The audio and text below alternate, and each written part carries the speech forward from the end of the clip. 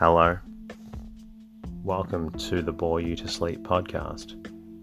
The podcast that will hopefully help you get to sleep. I am going to read an open source book, one that is not particularly interesting, but one that is hopefully boring enough to get you to sleep. Tonight's readings comes from The Day Before Yesterday by Richard Middleton. This book was published in 1912 and reflects upon those seemingly innocent but magical moments that we all had in childhood. Those moments before we worried about what other people thought and where we let our imaginations run free. My name is Teddy, and I aim to help people everywhere get a good night's rest. It's sadly a challenging time for all of us at the moment, and I hope that you're staying strong and staying safe. Sleep is so important at any time, and my mission is to help you get the rest that you need. Each episode is designed to play in the background while you slowly fall asleep. I need to thank a lot of listeners this week. Podbean listener Napu for your lovely review. Ben Oz on Stitcher Podcasts. And thank you to all of the shout-outs on Twitter. Slasky, Quinton, and Pagina. Many thanks for all the lovely tweets during the week. An extremely special mention goes to Courtney for your message via the website during the week. It warms my heart to hear how much the podcast has helped your life, and I look forward to bringing out more episodes for you and all the other listeners. If I've missed thanking you, I apologize. Please let me know. You can find me on Twitter or Instagram at Bore You to Sleep. The podcast is completely free, and it's the support from listeners that allows me to keep bringing out more episodes.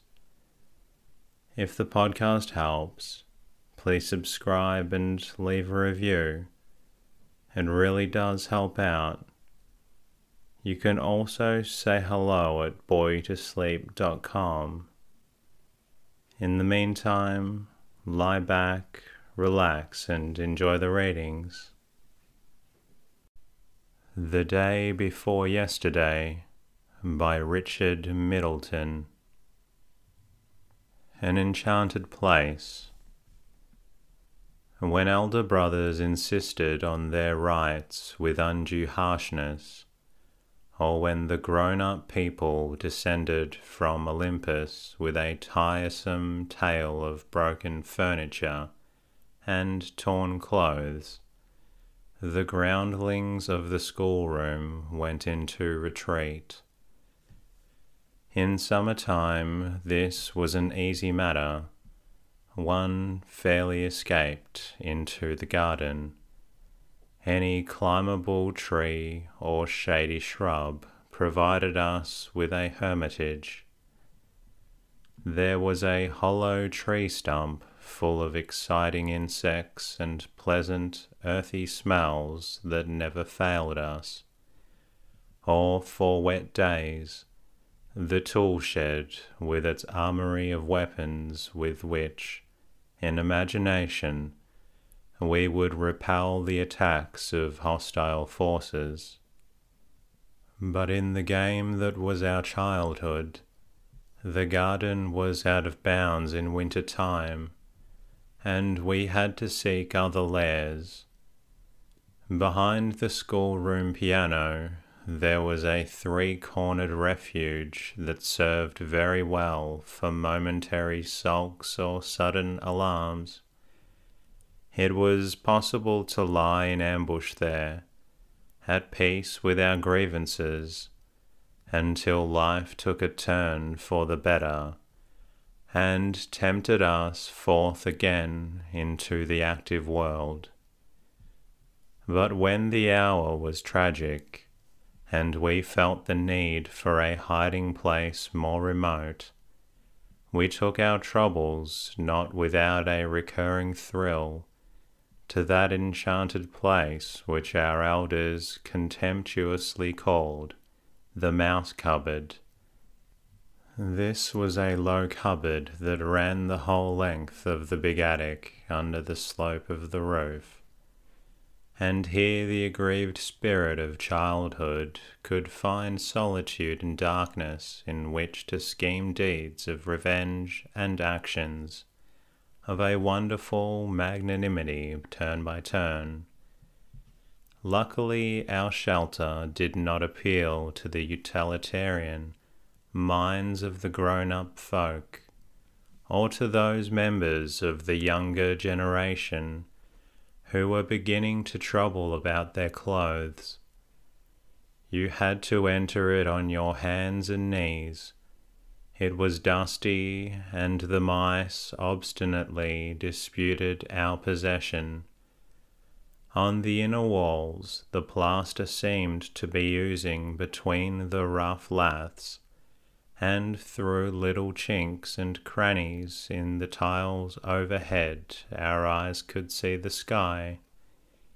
But our imaginations soon altered these trivial blemishes.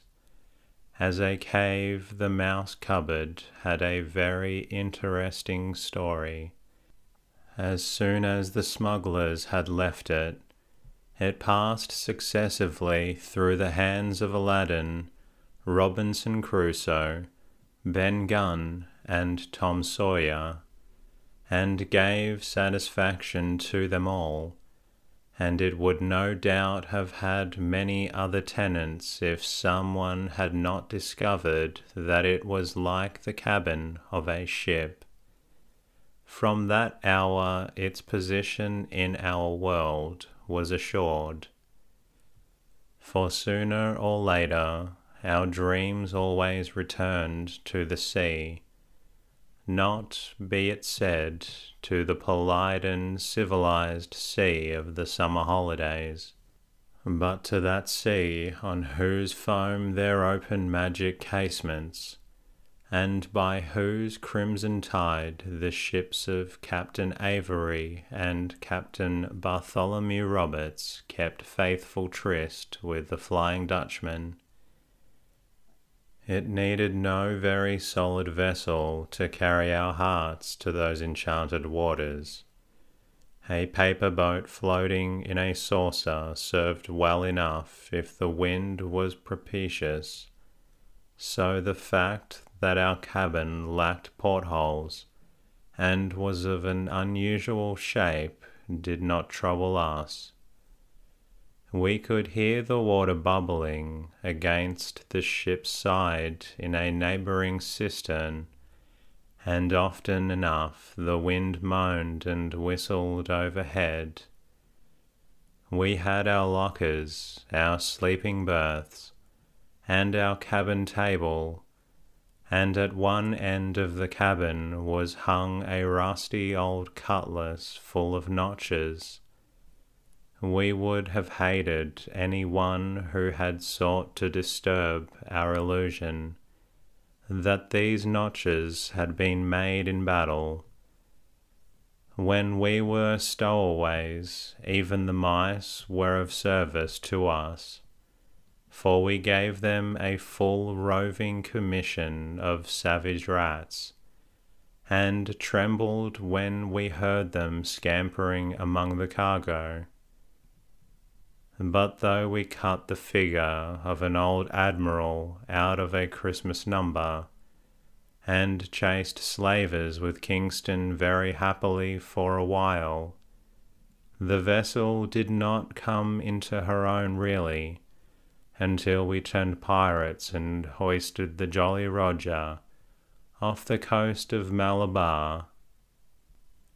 Then by the light of guttering candles, the mice witnessed some strange sights. If any of us had any money, we would carouse terribly, drinking ginger beer like water, and afterwards water out of the ginger bottles, which still retained a faint magic. Jam has been eaten without bread on board the Black Margaret, and when we fell across a merchantman laden with a valuable consignment of dried apple rings, tough fare but interesting, and the savoury sugar out of candied peel, there were boisterous times in her dim cabin. We would sing what we imagined to be sea chanties in a doleful voice, and prepare our boarding pikes for the next adventure, though we had no clear way or idea what they really were. And when we grew weary of draining rum kegs and counting the pieces of 8, our life at sea knew quieter though no less enjoyable hours. It was pleasant to lie still after the fever of battle, and watch the flickering candles with drowsy eyes. Surely the last word has not been said on the charm of candle light. We liked little candles. Dumpy 16s they were perhaps, and as we lay they would spread among us their attendant shadows. Beneath us the water chuckled restlessly, and sometimes we heard the feet of the watch on deck overhead, and now and again the changing of the great bell. In such an hour it was not difficult to picture the luminous tropic seas through which the Black Margaret was making her way, the skies of irradiant stars, the desert islands like baskets of glowing flowers, and the thousand marvels of the enchanted ocean. We saw them one and all. It was strange to leave this place of shadows and silences and hour-long dreams to play a humble part in a noisy, gas-lit world that had not known these wonders. But there were consolations. Elder brothers might prevail in argument by methods that seemed unfair, but beneath a baffled exterior we could conceal a sublime pity for their unadventurous lives. Governesses might criticize our dusty clothes with wearisome eloquence, but the recollection that women were not allowed on board the Black Margaret helped us to remain conventionally polite.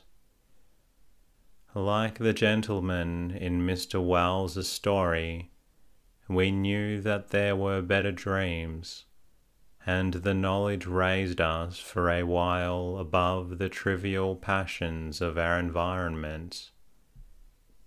We were not the only children who had found the mouse cupboard a place of enchantment, for when we explored it first, we discovered a handful of wooden beads carefully hidden in a cranny in the wall.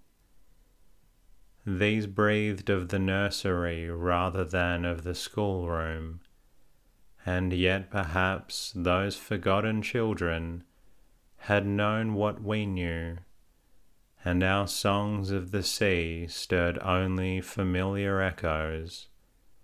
It is likely enough that today other children have inherited our dreams, and that our hands steer the Black Margaret under approving stars.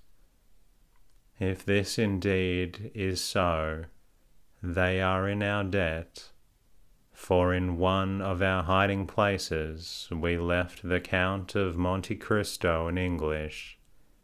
Rare treasure trove for any proper boy. If this should ever meet his eyes, he will understand. A railway journey.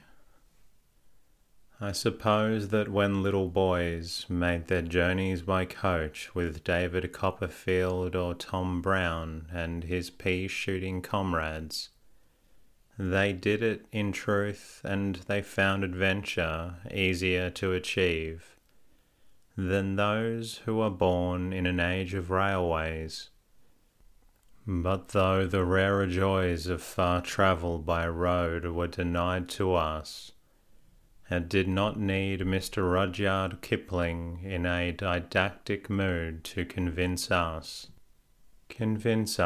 that there were plenty of romance in railway journeys if you approach them in the right spirit. We were as fond of playing at trains as most small boys, and a stationary engine with the light of the furnace glowing on the grim face of the driver was a disquieting feature of all my nightmares. So when the grown-up people announced that one of us was to make a long journey, young Ulysses became, for the moment, an envied and enchanted figure.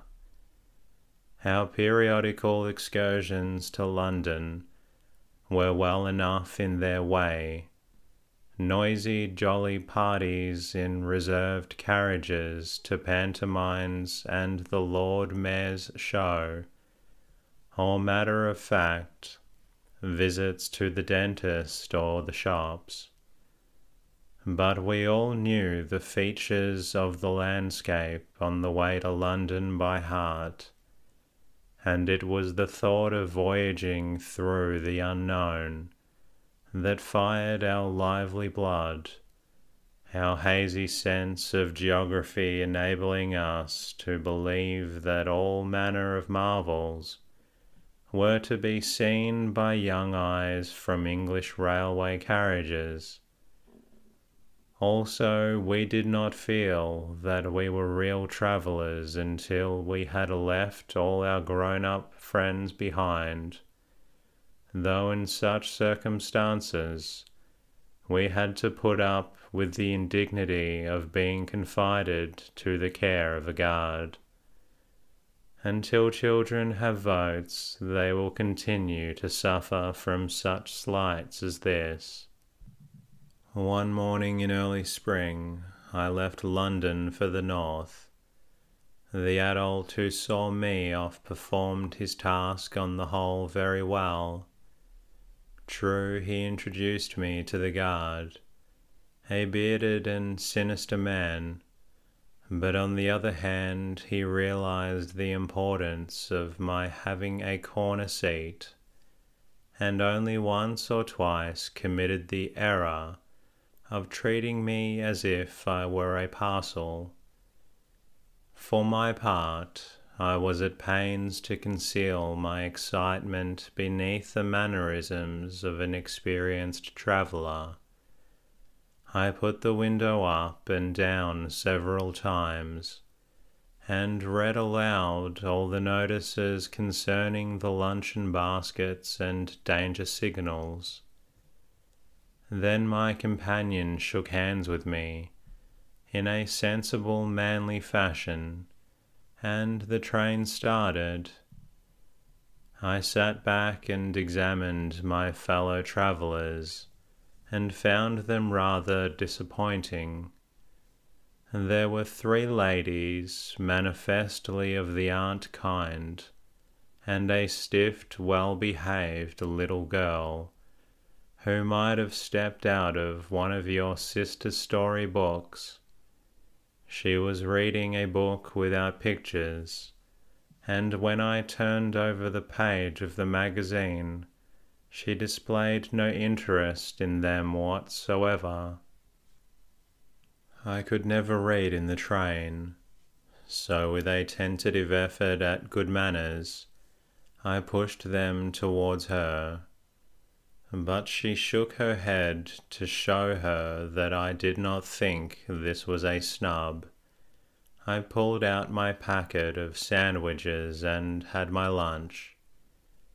After that I played with the blind, which worked with a spring, until one of the aunts told me not to fidget, although she was no aunt of mine. Then I looked out of the window, a prey to voiceless wrath. By now we had left London far behind, and when I had finished composing imaginary retorts to the unscrupulous aunt, I was quite content to see the wonders of the world flit by.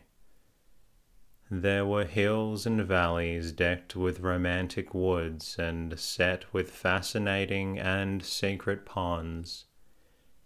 To my eyes the hills were mountains, and the valleys perilous hollows, the accustomed lairs of tremendous dragons.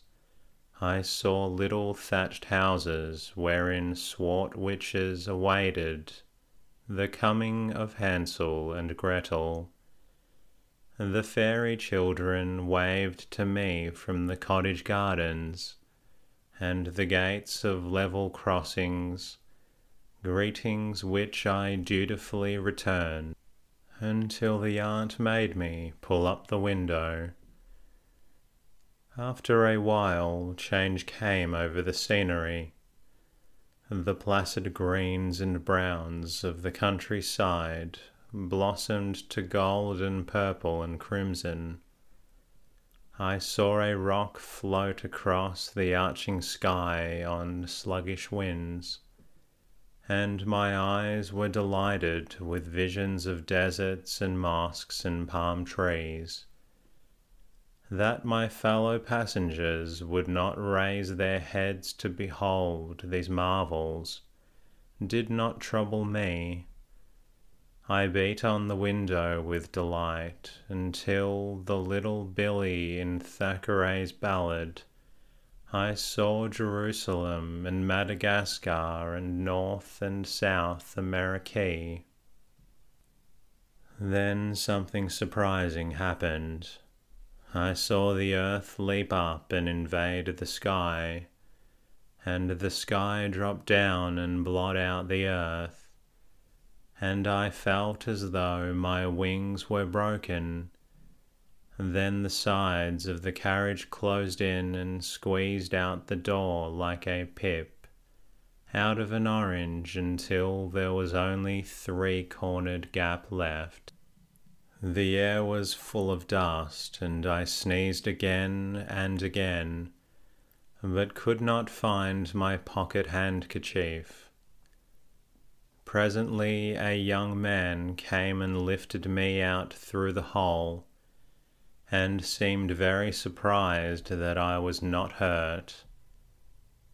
I realized that there had been an accident, for the train was broken into pieces and the permanent way was very untidy. Close at hand I saw the little girl sitting on a bank, and a man kneeling at her feet taking her boots off. I would have liked to speak to her, but I remembered how she had refused the offer of my magazines, and was afraid she would snub me again. The place was very noisy, for people were calling out, and there was a great sound of steam. I noticed that everybody's face was very white, especially the guard's, which made his beard seem as black as soot. The young man took me by the hand and led me along the uneven ground, and there was so much to see that my feet kept stumbling over things. The magic pool. Being born in a skeptical age, heirs of a world that certainly took its Darwin too seriously, we children did not readily enlarge the circle of our supernatural acquaintances. There was the old witch who lived in the two-storied house beyond the hill, in whom less discriminate eyes recognized only the very respectable widow of an officer in the India Army. There was the ghost of the murdered shepherd lad that haunted the ruined hut high up on the windy downs. On gusty nights we heard him piping shrilly to his phantom flocks, and sometimes their little bells seemed to greet us from the chorus of the storm.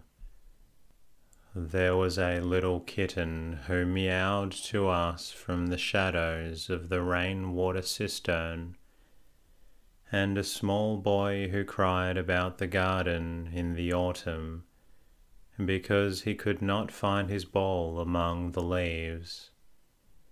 We had all heard the three last, and most of us had seen them at twilight time, when ghosts pluck up their poor thin courage and take their walks abroad. As for the witch, we relied on our intuitions and gave her house a wide berth. The credentials of these four unique spirits having been examined and found satisfactory, schoolroom opinion was against any addition to their number. We would not accept my younger brother's murderer carrying a sack or my little sister's procession of special tortoises, though we acknowledged that there was merit in them, regarded merely as artistic conceptions. Perhaps subconsciously, we realized that to make the supernatural commonplace is also to make it ineffective, and that there is no dignity in a life jostled by spooks. At all events, we relied for our periodical panics on those which had received the official sanction, and on the terrifying monsters of our imaginations had drawn from real life, burglars, lunatics, and drunken men. It was therefore noteworthy that as soon as we discovered the pool in Hayward's Wood, we were all agreed that it was no ordinary sheet of water, but one of those enchanted pools which draw their waters from magic sources, and are capable of throwing spells over mortals who approach them unwarily. And yet, though we felt instinctively that there was something queer about it, the pool itself was not unattractive. Held, as it were, in a cup in the heart of the wood, it still contrived to win its share of sunshine through the branches above. On its surface, the water boatmen were ferrying cheerfully to and fro, while overhead the dragonflies drove their gaudy monoplanes in ceaseless competition. All about the woods were happy with wild garlic and the little purple gloves that nature provides for foxes, and through the natural alley we could see a golden meadow, where cups of cool butter were spread with lavish generosity to quench the parched tongues of bees. The mud that squelched under our feet as we stood on the brink seemed to be good, honest mud, and gave our boots the proper holiday finish. Nevertheless, we stared silently at the waters, half expecting to see them thicken and part in brown foam, to allow some red-mouthed prehistoric monster to ride oozily from his resting place in the mud, some such mammoth as we had seen carved in stone on the borders of the lake at the Crystal Palace. But no monster appeared. Only a rabbit sprang up suddenly on the far side. After a while, we grew weary of our doubts, and tacitly agreeing to pretend that it was only an ordinary pond, fell to paddling in the shallows with a good heart. The mud slid warmly through our toes, and the water lay round our calves like a tight string, but we were not changed, as we had half anticipated, into tadpoles or water lilies. It was apparent that the magic was of a subtler kind than this, and we splashed about cheerfully until the inevitable happened, and one of us went in up to our waist. Then we sat on the bank, nursing our wet feet, and laughing at the victim as he ruefully wrung out his clothes.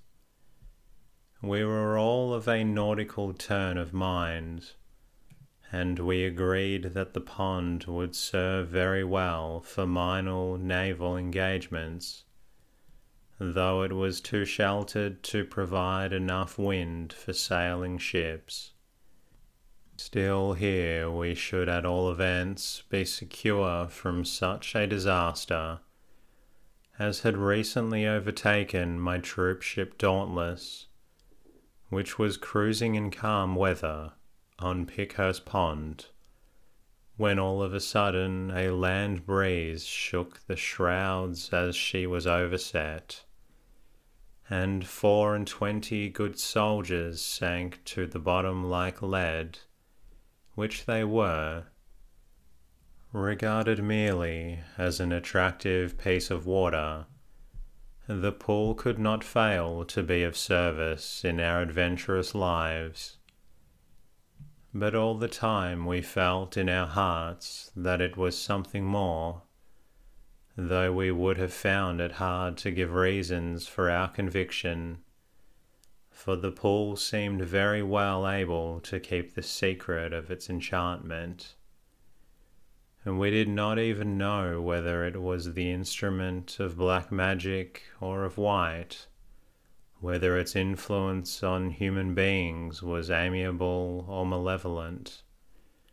We only knew that it was under a spell, that beneath its reticent surface, that showed nothing more than the reflection of our own inquiring faces, lay hidden some part of that especial magic that makes the dreams of young people as real as life, and contradicts the unlovely generalizations of disillusioned adults.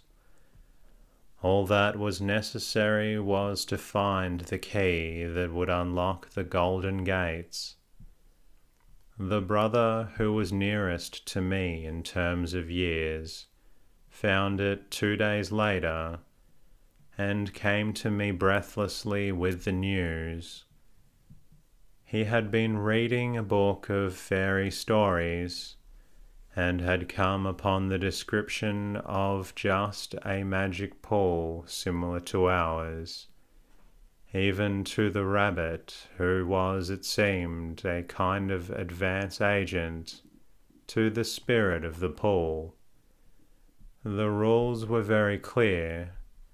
All you had to do was go to the pool at midnight and wish aloud, and your wish would be granted. If you were greedy enough to wish more than once, you would have changed into a goldfish. My brother thought it would be rather jolly to be a goldfish, and so for a while did I. But on reflection we decided that if the one wish were carefully expended, it might be more amusing to remain a boy. And that concludes tonight's readings. I hope you've enjoyed it, and I hope you're feeling a little drowsy. In the meantime, I'll be working on a new episode to bring to you. Until next time, good night.